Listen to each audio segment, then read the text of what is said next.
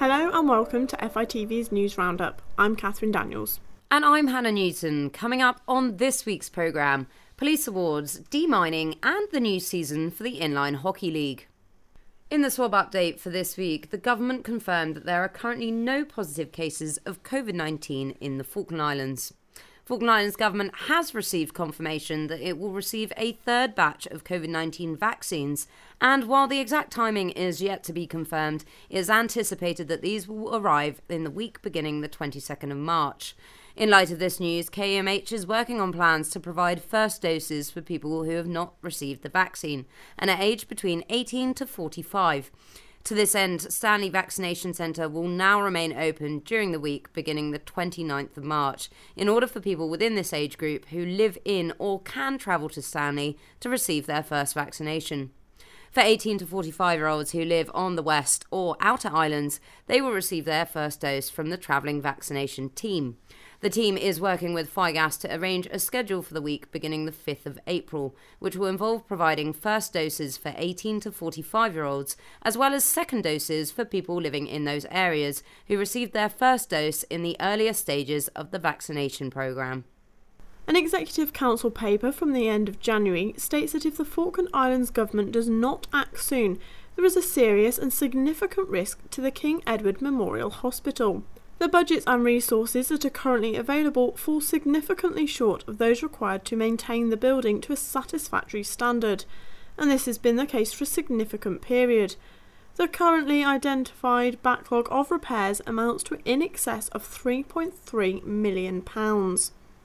In the EXCO paper, Deputy Director of Public Works estimates that the annual operational budget for the hospital should total £1 million, which is a combination of the external fabric of the building and the internal services and finishes. Instead, the hospital was managing on less than half of that. At a time when a pandemic is sweeping the globe, it is more important than ever to know that our own medical facilities are up to scratch.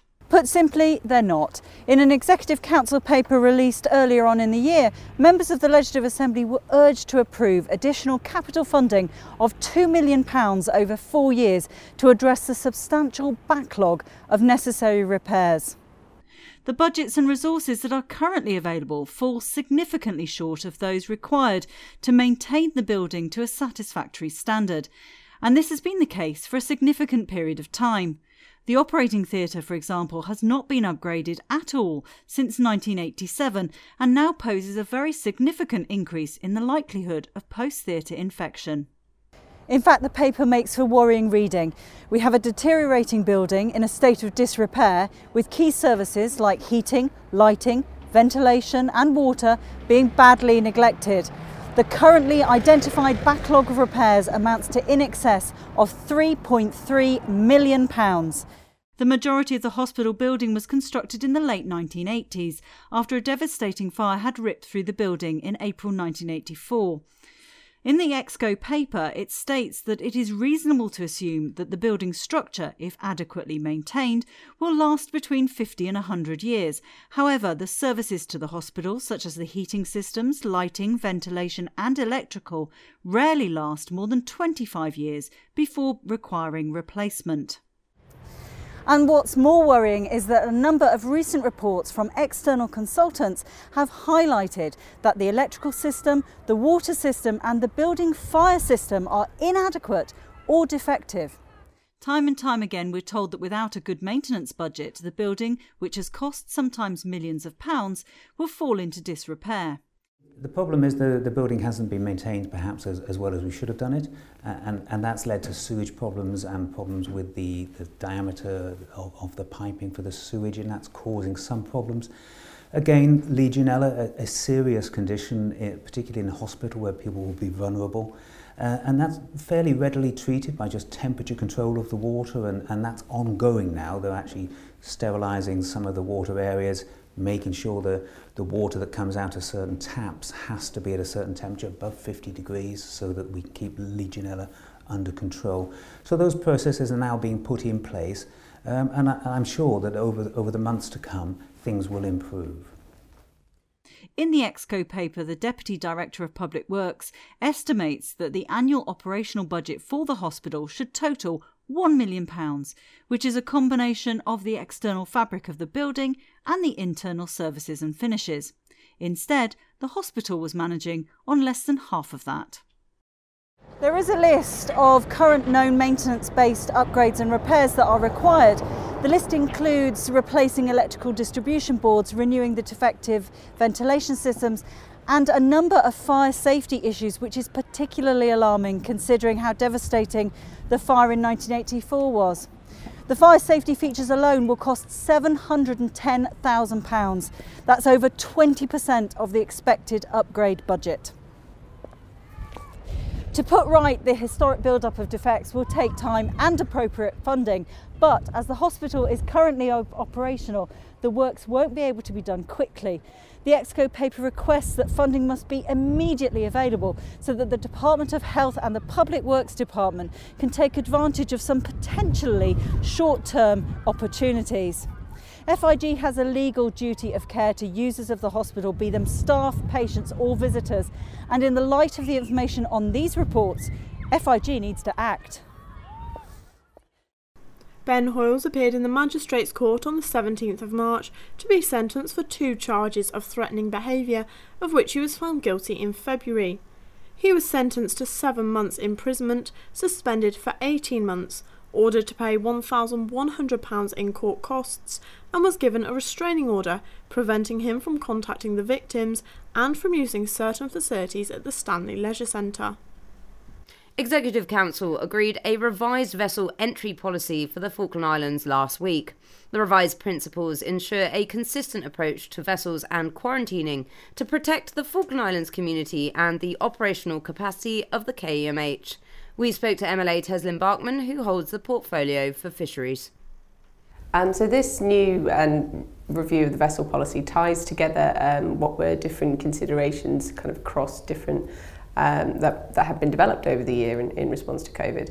So, for instance, the need to keep the SAS vessel coming in and help to quantify, what kind of quarantine arrangements would need to be in place around, keeping some of those operational needs running for the islands and its needs, as well as the regulation that we've attached to, say, the fishing industry or to stopping cruise vessels coming in. What we didn't want is to be looking at it on a case-by-case basis or pulling something ad hoc out of the air every time we need to develop something. So this policy ties all together and gives the Director of Natural Resources the authority to be able to issue guidance specifically to ensure the islands are safe. The construction contract for Tussock House has been awarded to local contractor RSK Falkland Islands Limited. The groundwork for the new community facility was completed in October 2020, and it is expected that the building work will begin in October 2021. On Saturday, news agency Merco Press published an article stating that the LATAM Airlink could be resuming in July this year. We spoke to Development and Commercial Services portfolio holder MLA Dr. Barry Ellsby for some clarity on the situation. What appeared in Merco Press, I'm not sure how they got that information. As you know, we've gapped, if you like, those LATAM flights until the end of June. And that's by agreement between LATAM and ourselves because of all the things we know about, the COVID that's happening in the world, but particularly in some countries in South America. So no, there is no commitment to starting in July. All we've done up to now is say we're putting it on hold until June the 30th. But we're going to review things as that time approaches. But there is no restart date. The Royal Falkland Islands Police were honoured in a special ceremony at Government House on Tuesday night. Hannah went along and spoke to Chief of Police Superintendent Jeff McMahon.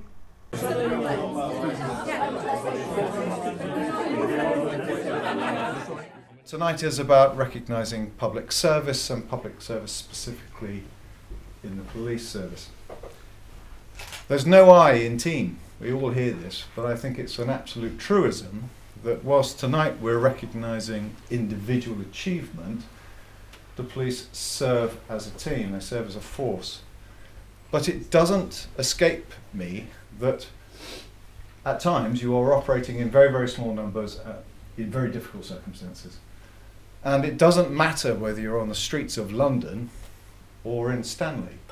when you are dealing with difficult situations, whatever they may be, they are challenging of themselves. And I think it's entirely appropriate that the Chief of Police takes the time to acknowledge that in the various guises that we will do tonight. It's a way of recognising staff's contribution to policing in the community. It's an opportunity for us to get together and then express our thanks for officers that have gone above and beyond the call. And as I think the Governor mentioned when he was doing his speeches, it's not the world's busiest policing environment, but there are some unique challenges here. And on the occasions that officers do rise and above and beyond, then it's only right that we reward them and recognise that contribution. We're not tackling armed robbers here and the threat and risk, but there are dangers. And it's good, I think, to recognise good work when people go above and beyond the norm and contribute to policing the Falklands. Just enjoy the evening, and again I think it's a great time to celebrate RFIP and the contributions we do make to the community. I think the community really do appreciate the police. Some might not express it like that, but in terms of need, we are there for people. We provide a 24/7 service to the community as well. We're the only kind of big group of people that do that. And that's what we want to do, is serve the community. Good relations with CAMP, with MPC as well, because we're aware of the community in different areas and the different demographics that exist. And I think, the guys and girls make a really good contribution to making sure everybody stays safe. You might guess what the toast will be to. The Royal Falklands Police. Royal Falklands Police. A new craft market has been popping up, and last weekend it appeared at the Parish Hall. The pop-up artisan market had a number of stalls offering crafts and gifts made locally. We caught up with the organisers, Samantha Chapman of Chapman's Colourful Creations and also Giselle Richards of G Unique Designs.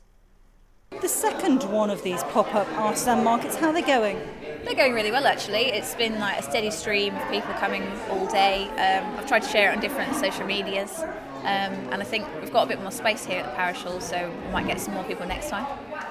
So how often do you think you're going to run these? Maybe every month if possible.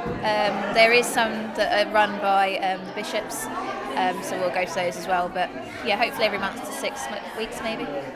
How did this all come about then? So the craft market came about because in November we attended one that was up at the FIDF Hall, and it was really successful, but we were waiting on the next one to happen. So Sam Chapman and Helen Davies and we thought we'd get together and do a little mini version of our own craft market, because we really wanted to do something in time for Valentine's Day, which was last month.